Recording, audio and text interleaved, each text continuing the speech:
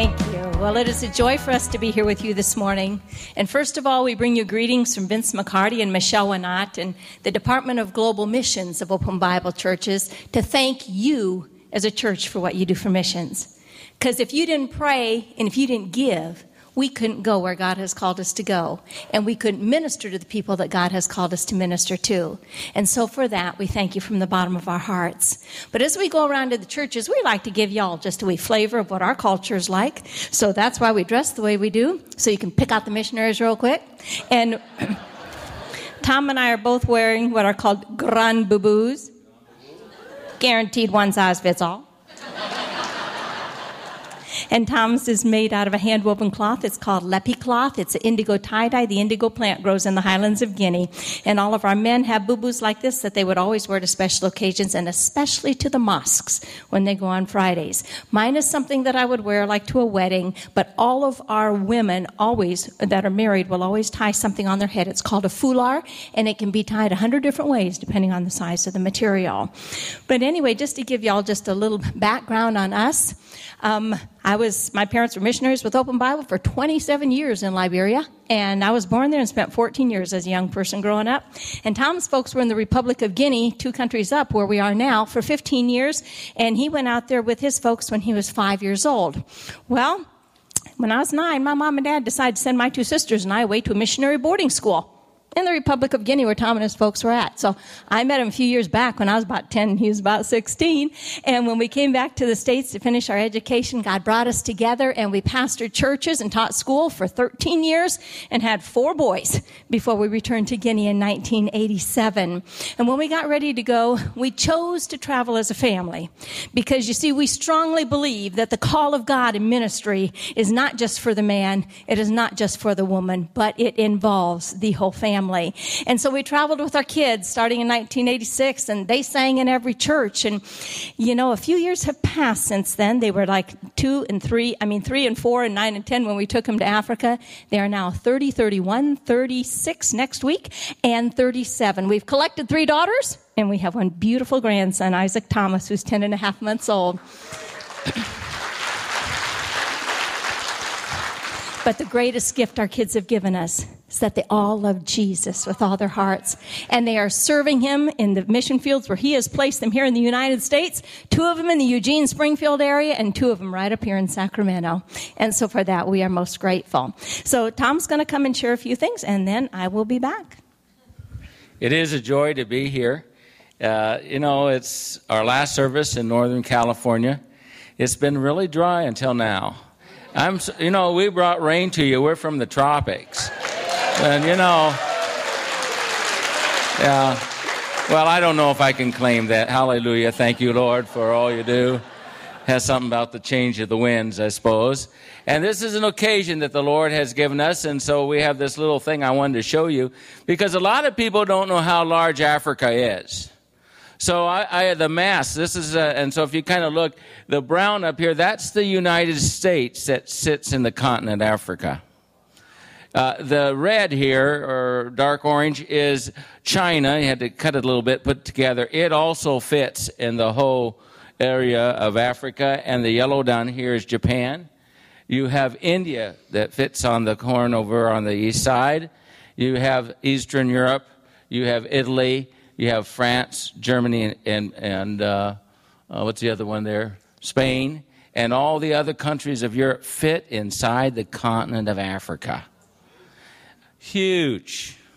So when you ask me if I know a pastor or missionary in Uganda. Now, Uganda have malls. We don't have malls. We're lucky to get 6 hours of electricity in the capital city every evening. And but they had those explosions, the terrorists that came in. We do work in a country that's over 90% Muslim, and the Lord has put us there all these years. And we have an open country right now to preach the gospel. It's getting more difficult. The tide of time seems to be switching a little bit, but we still have the freedom, and young people can easily come to our services, because of the tribes where we are not so fanatically Muslim. And so we have a large percentage of our church is first-generation Christians. We have a young church, and the Lord has been blessing us and blessing us. When we went back in 1987, we had 5 families that had been in Guinea earlier, way back in the 60s and 70s, and the dictator president sent them all out. So we started out with 10 Christians. Today, the Lord has given us 2,000 to 3,000. And you know, it's not because we're great missionaries. That's the work of the Lord, the Holy Spirit. The thing is, we have to be faithful to the call that God has placed on our hearts. And it's exciting. We have a great story to share. And you know, Muslims just don't come up to you and say, oh, please, please tell me about Jesus. Now, do they do that here? You know, please, please, you know, feed me some your wonderful food you had last night. You know, that might happen. People have lots, but people don't come up and ask about Jesus. So how do you reach people for Jesus? And we have found there's a window of opportunity. And one of the things we did, we showed the film Jesus in our first years. We went to villages where they hadn't seen a white person for 30, 40 years. And we showed the film out there. No electricity, you know. There's nothing else to do. There's no TV programs, no football to watch, no nothing, you know.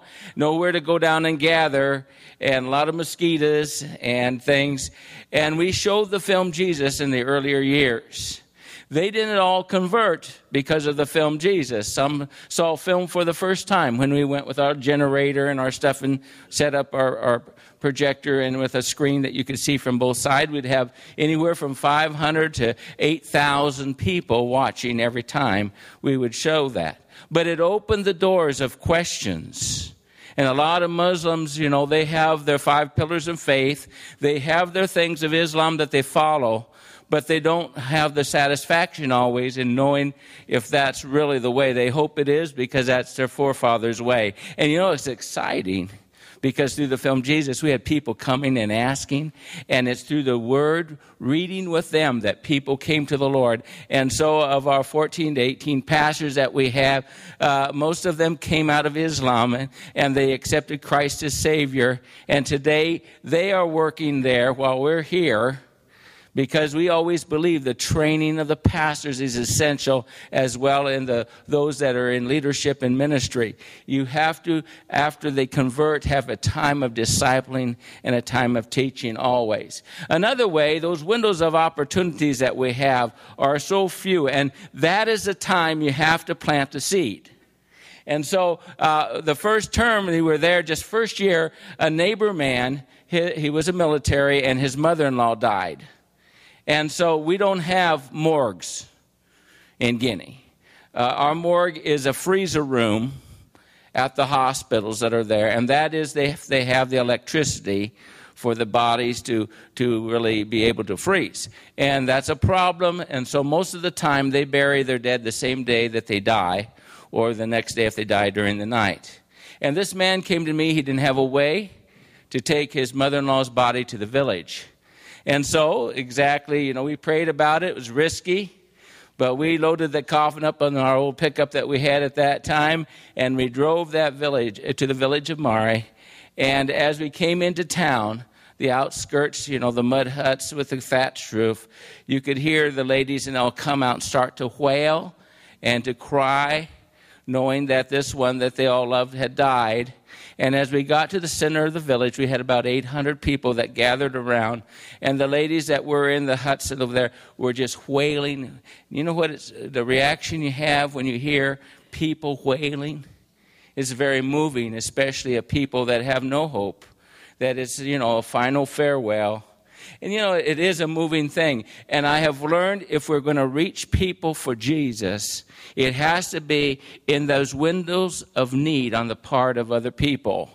And that means that we have to be available even if it's not convenient.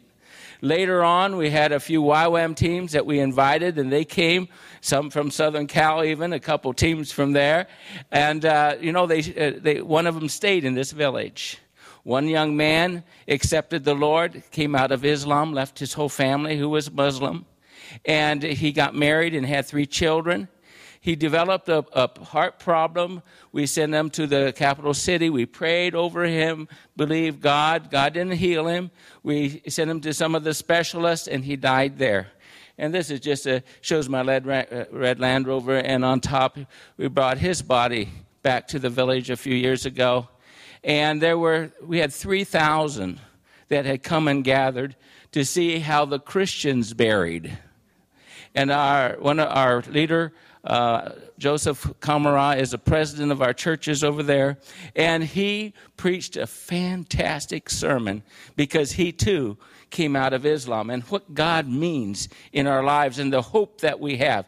It was astounding to see so many of the men and the women of that village that were moved as he preached that wonderful sermon. You know, I didn't come out of Islam. I came from a good Christian family, and I had grandparents that loved the Lord, and they've always prayed for me. Can you imagine the multitudes that have come to the Lord, and they have no parent and no grandparent that knows Jesus, and the burden that comes on their heart to reach their families for the Lord? It's exciting to see what God is doing if we will be faithful and be the instruments that God wants us to be. So now Sherry's going to share with a lot of activities that's happening so you have an up-to-date how God's moving. Hallelujah. Okay, if you can start the PowerPoint, please.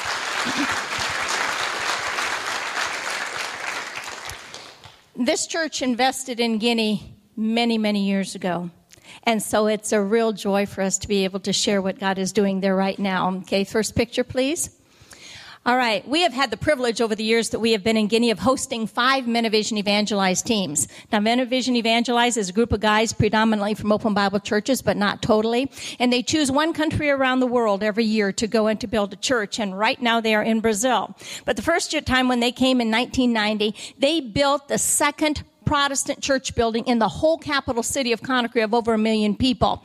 Then they came in 94. They came in 2005, 2009. And then last year, we hosted the largest team we've ever had. 40 guys came, and they built a church in the village of Mari that had opened up to us because Tom hauled 2 dead bodies there.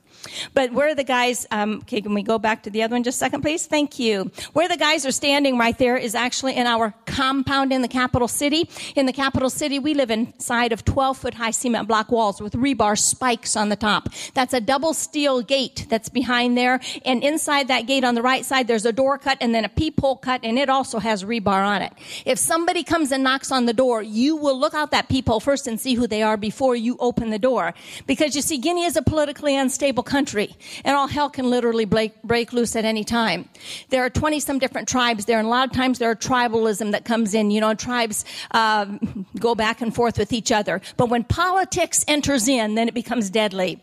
And in June, right before we were getting to come home for furlough, they were getting ready for their parliamentary elections. And 3 years prior, they had had their first Democratic presidential elections, and the guy who was in the tribe that got in, the ones who lost felt that their guy should have got in, you know, and it wasn't right. And so they came and they started to have demonstrations in the street, and they turned deadly. And there were 15 people killed not 4 blocks from us, okay, right before we left. And when that happens, then the government sends out the military with their AK-47s, and they go down through the neighborhoods just on the other side of that fence, and they just go pop, pop, pop, pop, pop, pop, and shoot their guns up in the air, trying to discourage people from going out so that they will not have more fatalities. But because people have prayed, God has kept us over all these years. Next, this is the church that the men built in 12 days in the village of Mari. And this church was finished faster than any other move church we've ever had. Before we came home in June, this church was completely stuccoed. Next, it was completely painted inside and out. Next, and the guys even built furniture, benches for the church people. And one of the guys was a carpenter, and he took some of the scaffolding planks and he sanded them down, and he built a beautiful pulpit. They stained it with red palm oil, which is native to that village. And then all the guys signed their names in before they turned it over to the church. Next, well, after they had the church built, man, the pastor came to us and he said, Pastor Tom, before you leave, we really want to have a baptismal service because we really want to go forward for the Lord. And you know, he said, we have 12 people who want to be baptized. Now, the only problem was It's the end of our dry season. We only have 2 seasons, a rainy season and a dry season. The rains start a little bit at the end of May. In June, you might have some occasionally at night. July and August, it can rain almost every day nonstop. And then September, it dies down. For 7 months, you hardly have any rain. So where were we going to find a water hole to baptize these people in? So we had 23 people on, next, and in, next, our vehicle as we drove down the road, okay, to try to find a water hole. Next. And this is what we found. Does not this look inviting? Oh my goodness. It's usually a flowing stream, but you know, it was now a stagnant pond. And the pastor in the red standing there is the pastor of the brand new church. The one next to him is Pastor Joseph Kamara, our president of our churches out there. And Pastor Joseph waded out into that water a little bit. He looked down and he waded back out. And before they proceeded, he extended his hand and he said, "In the name of Jesus, I bind all you microorganisms and anything else evil that might be in this water that try to hurt us, because we're here to do the work of the Lord." Then they went in and continued with their baptismal service. And we used 4 pastors because the water was only knee deep. Next. And so they had 2 on each side, you know, to dunk the people all the way down. Next. This young man's name is Jacob. And Jacob was so excited to be following Jesus in water baptism. Next. This is his younger brother, Stephan. And Stephan's 14, and he was glad to show people that he had made a choice to follow Jesus for the rest of his life. Next. Oh, this is Bazik. He was 6'2". He had to get down on his knees to be baptized. But he was so happy because he and his wife were baptized on the same day. Next. And this is the group of the people that were baptized. And the lady in the white in the second row is the widow of the man that Tom carried his coffin up to the village on the top of our red Land Rover. The little boy in the blue and red on the front is her oldest child, her son, and they were able to be baptized the same day. But out of the 12 people, 8 of them came from the Bible camps that we started having back in 2010. Next. We started having Bible camps. We wanted to train our in-house kids because we all know that it's our kids that are the future church of tomorrow. And so we started having camps. We can only have them every 2 years because they're very expensive. We have to pay the transportation for most of the kids to be able to come. The first camp, we had 130 kids that came, and in 2012, we had 200 that came. We had 3 classes, 9 to 13, 14 to 17, and then 18 to 21. And after the first camp, we had young people that said, "Oh, Madame, can't you extend the age a little bit longer? Because we've never been able to be a part of a camp like that, and we really want to participate." So now our older class goes from 18 all the way up to 26. We hold our camps in our schools. We have 3 schools up and running that are part of a self-help program for our pastors out there. We have 2 preschools that are being registered this last year to start this coming fall. Here I was teaching Bible lessons. Everything's done in French to the 9 to 13-year-old class. But as we do with our training, there were pastors in that class with me who will take over teaching that class this year so I can go on and do other things. Next. The kids just sit at these little benches, okay? Usually there's 4 to 5 kids that sit at one of these benches in our schools. It's all rote learning. There are no books, and the teachers write everything on the board, and the kids have to copy it down, memorize, and then come back and take their exams. Next. One of the things that we deal with a lot in our Bible camps is Bible verse memorization, because one day we will all be without a Bible. And we will want to share our faith with somebody. And it's the Word of God that we have hidden in our hearts that we will be able to draw from to share our faith. And so here our kids are reciting Bible verses to Pastor Peter. Next. And we always have crafts. I'm a crafter. And our kids always love to do crafts. And here, Pastor Jacob is helping us make some little banners. Next.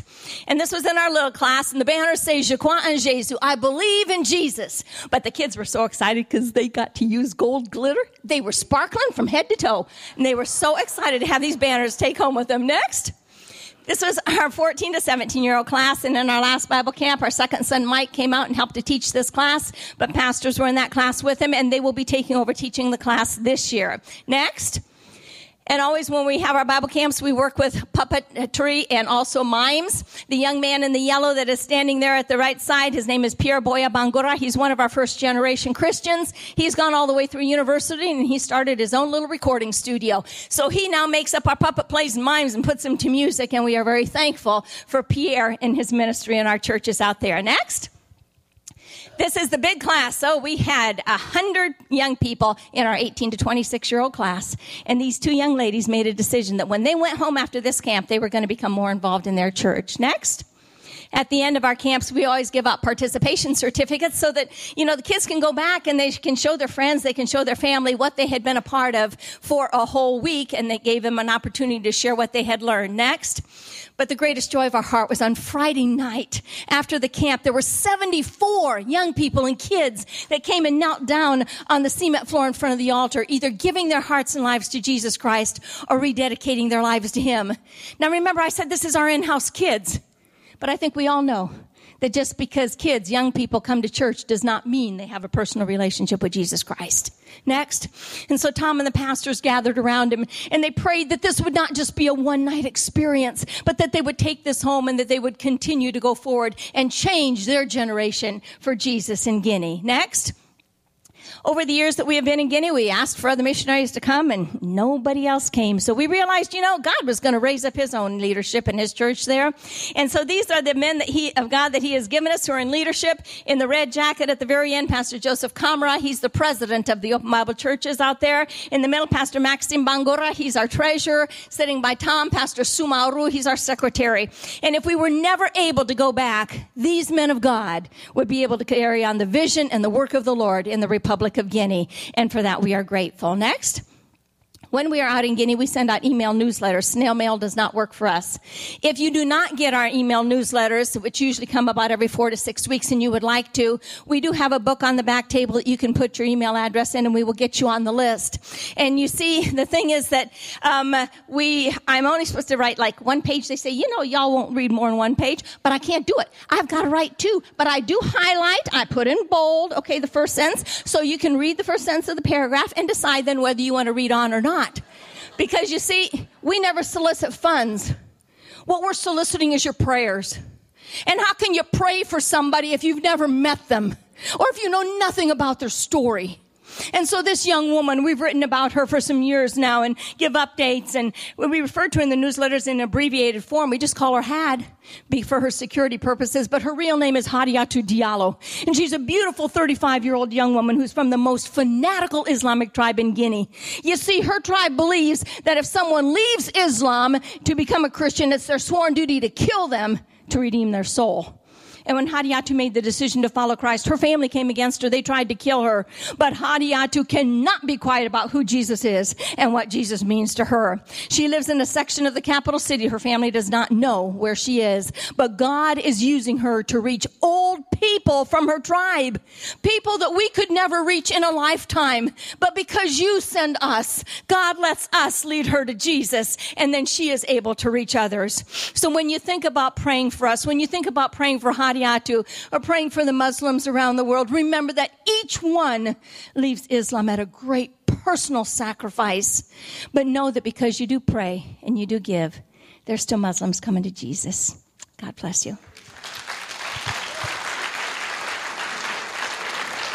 Hallelujah. Now, why would anybody want to go to Africa? I'm sure maybe it's the great retirement plan, you think? Or the salary? Oh, I want to see what time it was. Okay. The Lord has been so good to us. And you know how I was called? My folks didn't ask me if I wanted to go. I was drafted. Of course, Sherry was born out there. And I hadn't a clue except when we left, they sent us off.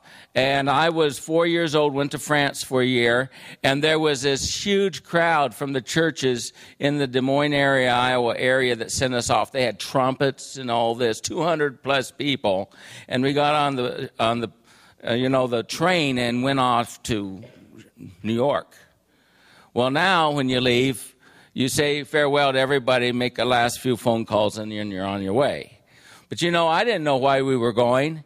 And we went away to boarding school every year. We were away from our parents 9 months of the year. We could not see them, visit them, talk to them on the phone. Can you imagine never seeing your children for 9 months?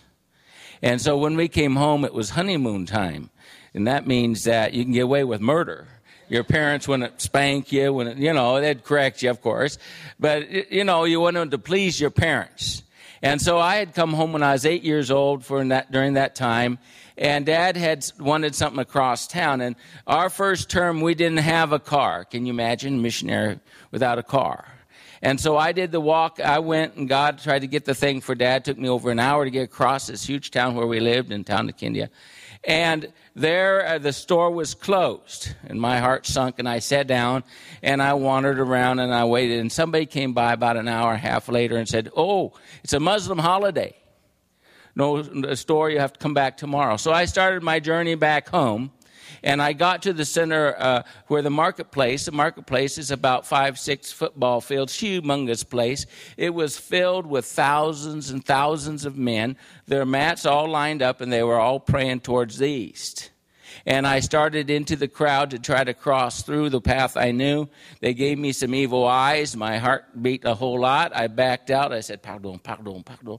Got away, got around, and went all the way around to Dad and told him the story. I went to my room. When I was 8 years old, in my bed, that morning, late morning, the Lord spoke to me and showed me why my parents had gone to Guinea. Thousands and thousands of men, and not one of them knew Jesus. Made an impact on me. It was later on when I was 16, came home, went to camp. And I discovered the camp, you know what camps are for, don't you? It's so the guys can go check out the girls, and the girls can go check out the guys. I figured that out because I didn't know what to expect, you know. And I went to this. It was at that time not the nice camps now with wonderful plush beds and, you know, showers and that. It wasn't like that. It was really crude at the time, back in the late 50s, kind of long ago. And anyway, and I went there, and you know, that first night, we had a great service, and the kids, you know, all the young people, everything was in English. Wow, things were doing great. You know, the kids were all there active and singing, and then the sermon, and then we knelt at the altar and came down, prayed for about 3 or 4 minutes, and then we all got up and went to the snack shack, or whatever they call that now, and we had sodas, cold, ice cold. Can you imagine? You actually have ice. We don't have ice, even now, very rarely.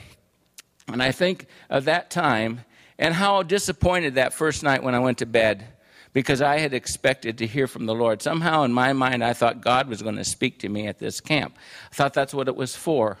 I was 16 years old that second night we went, and I asked before the leadership of the camp, the adults there, I said, "Can I pray? Would you let me pray as long as I need to pray until I hear from God?"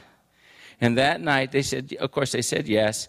And I prayed till 3 in the morning. A couple buddies of mine, we didn't go to the snack shack. We didn't get anything to drink. We just prayed. And, you know, I broke my heart before the Lord that night. And the Lord spoke to me. And he told me that I was going to go into the ministry. And he put within my heart a great desire to see people come to Jesus. And I can't explain. Of course, we went back to Africa after that and all. But it was that early calling of those years that God put on my heart. And so when I go around now to the churches, I recognize that some of the 8-year-olds or 9-year-olds of the churches where we're going to go, they might have a call to reach people. And it's during those early years that they don't have all the other junk on their minds, and they're open to hear from the Holy Spirit what God might put on their hearts to do. And I want to encourage you to let your children have that personal experience, seek God and hear from Him. You know, when that call comes on you, as you get older, you recognize you don't have as much time as you used to. Now, I'm not exactly the spring chicken that you think I am, because I'm 65 years old. So, okay, I only have 20 years left of ministry, the way I figure it. And, you know, when you get older, you realize you're not that old, but you don't have as much time. And we've been in Guinea now. We were here almost 20 years ago. So I think it was 1994. You gave 2 dresses or something to share you were making, if I remember what was said. And, you know, we remember a lot of things through the years, and there's only an opportunity given to us that we can share. And this is an opportunity, and it might be our last time to be able to itinerate, go through the Pacific churches and all. And this is ordained of God, and I take it very seriously. In every sermon I preach, it says, if it's my last one, I don't know if I'll reach the second service today. But I'm going to share my heart the best I can, because this is the only opportunity that God has given me to do that. And I look at going back to Guinea, and every time I go back, it's just if it's the last term, but it starts out with the last day or the last year.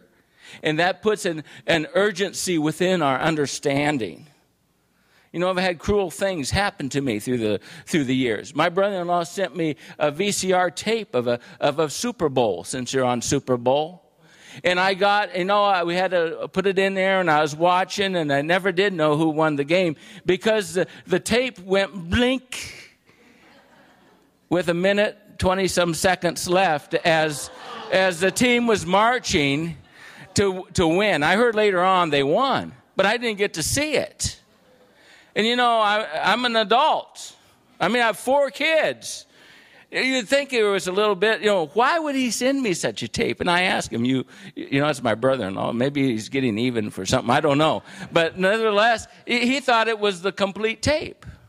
And I found out, as important that as is, it's not too important to me, because I survived. And it didn't really matter in the end. What matters is that people come to Jesus. And so now, since I'm getting a little older, people have a tendency to say, well, when are you going to come home to stay? The grandkids are drawing you. I love grandkids, I'm sure. I want a whole bunch more. I heard that once it starts, the flood comes, so I'm waiting for the flood. We have 1. I have 4 sons, 1 seeking a wife still. But the Lord is good, and he's going to give us the desires of our hearts. But God hasn't called me to quit. In fact, I don't believe in retirement. I don't believe it's scriptural. Maybe you'll change the way you minister or what you do. But the call of reaching lost people, you never can retire from that, because you've heard from God. I've heard from God. And even if I had the most clever professors that would try to tell me that God did not exist, how could they ever make headway within my heart and life? Because I have tasted, I have seen, I have heard from him.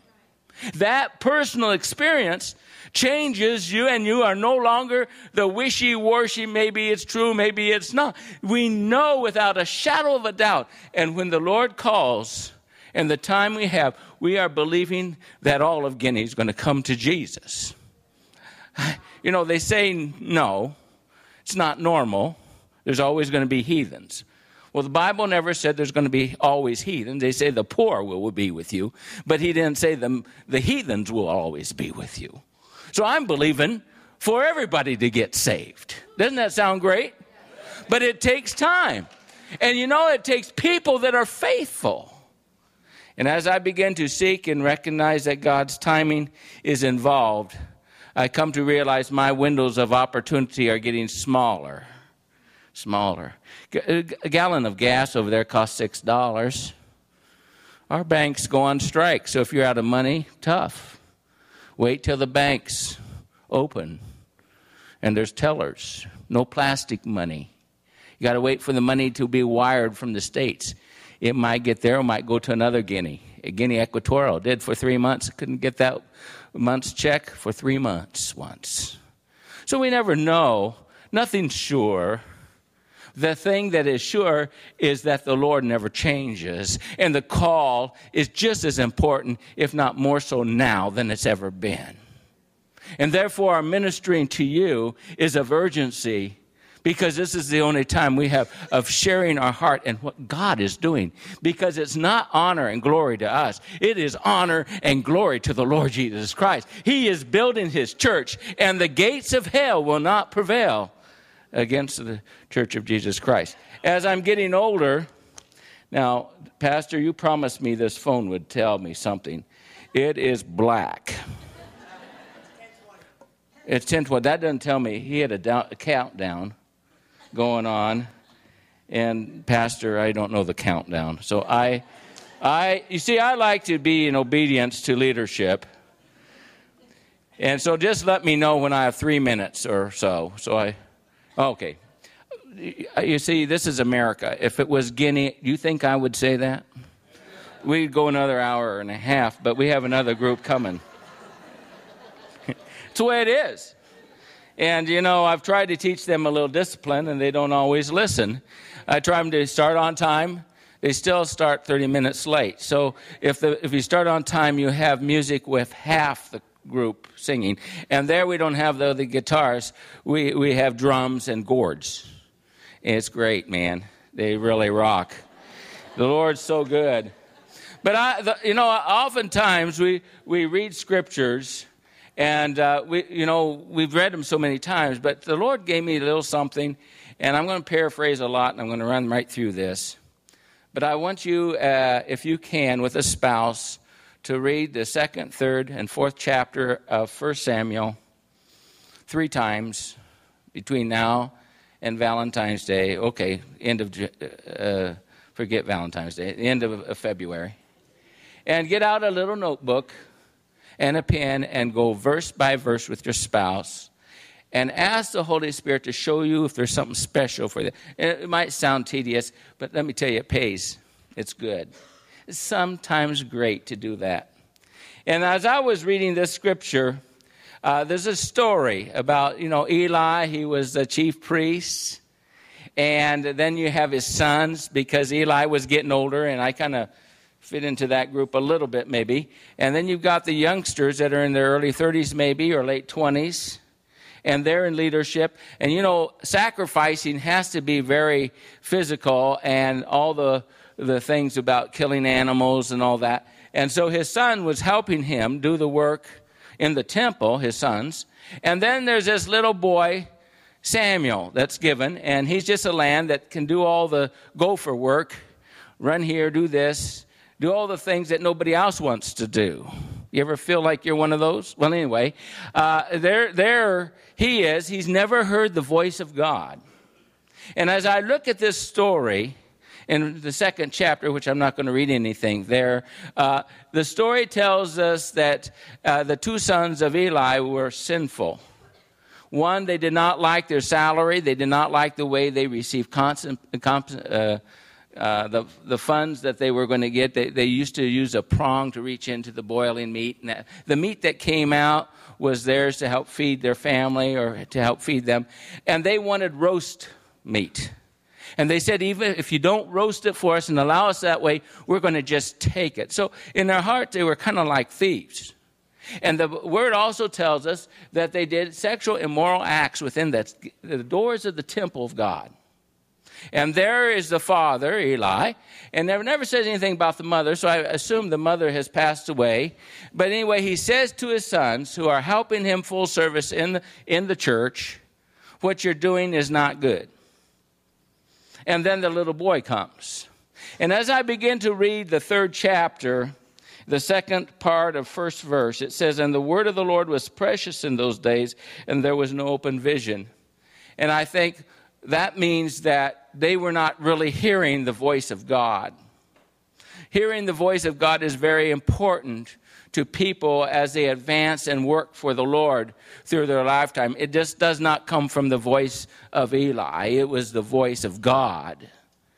And they were not hearing the voice anymore of God. It was so rare. It was so precious. And then it says there was no open vision.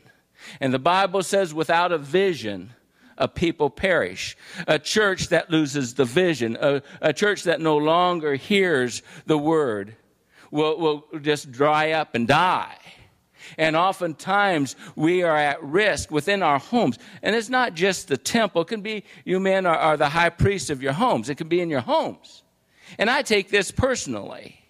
And as I look at this, and I'm older, and, I'm going back to Guinea, and I'm the old geezer. I don't know why the Lord put me there, but the Lord put me there, and He has put me in charge, and I'm training pastors. We deal a lot with accountability, on integrity, on the things of the character of God's men and women they should be. And we're not there just a pastor. We're there to teach and to do all the things besides the other work that we have to do just to live there. And the Lord shows me that there is Eli, and there are the ones, his sons. And I have some pastors, and one of the problems overseas is that they are from tribes, and they have tribal rituals that are demonic in nature. They have roots in the occult, if you will, in the form of ways. They do sacrifices for dead people when they die. And there are some that have recognized that as believers now, they can no longer pass into this type of a way of life, and they've stepped away from it. But there's a few that secretly they pay. In other words, they sponsor. And to deal with that kind of problem is not easy.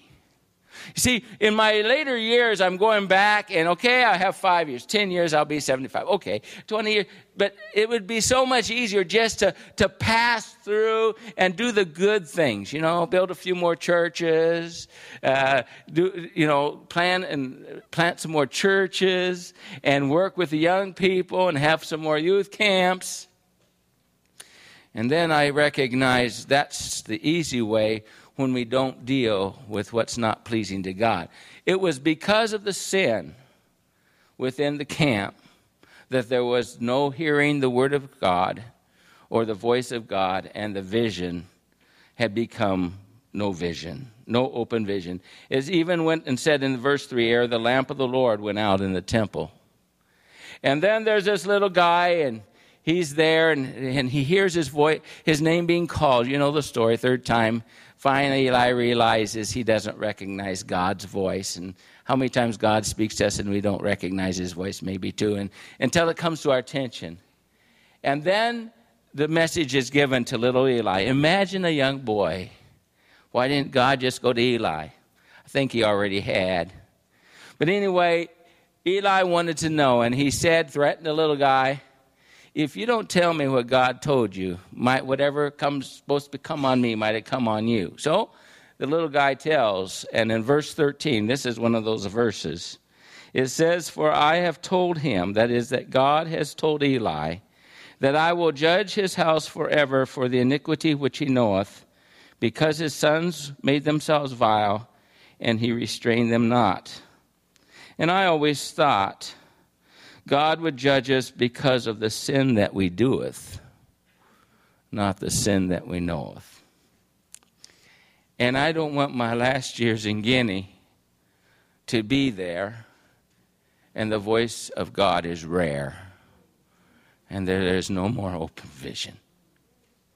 I love pastoring in America. I love people. You guys, every time I'm around pastors, I just love them. I love how you treat your pastors and care for people.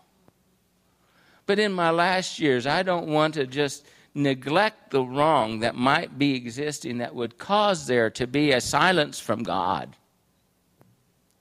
And I say, God, in my last years, I will confront.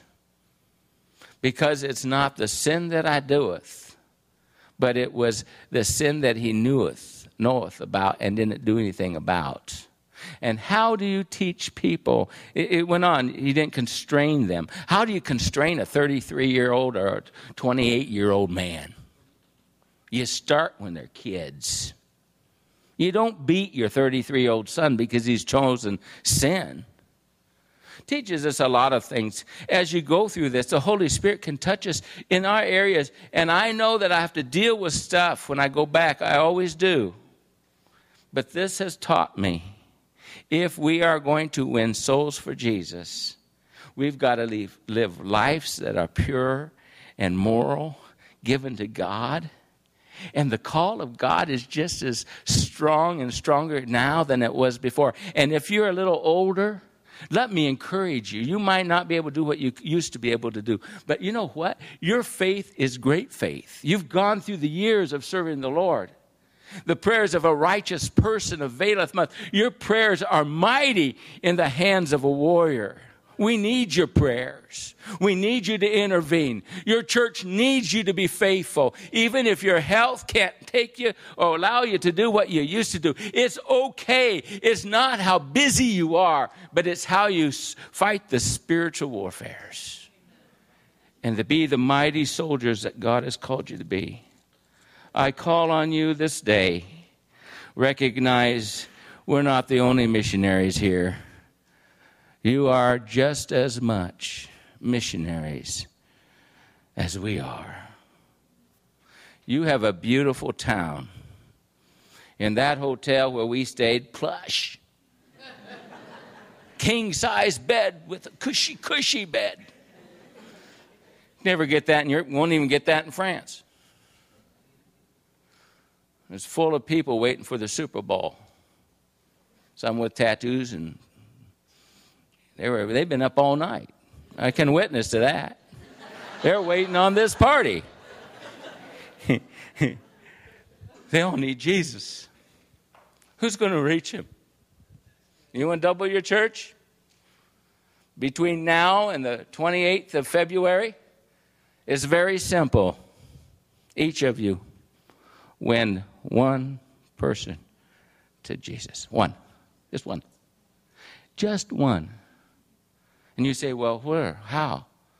Start by writing a list of 10 names. Pray and ask God to give you 10 different names of people you can pray for. Write them on a nice little firm piece of paper you carry with you. 10 times a day. 10 times a day. Take it out. And don't say, Lord, save all these people. One by none. Name the name before Jesus and say, God, bring Fred to Jesus. Bring Marion to Jesus. Bring Hadiatu to Jesus. And as he expands it in your faith, write the additional names. Become a soul winner more than you've ever done before. Not because the pastor told you or a missionary told you. Because the Holy Spirit has called you to be a soul winner.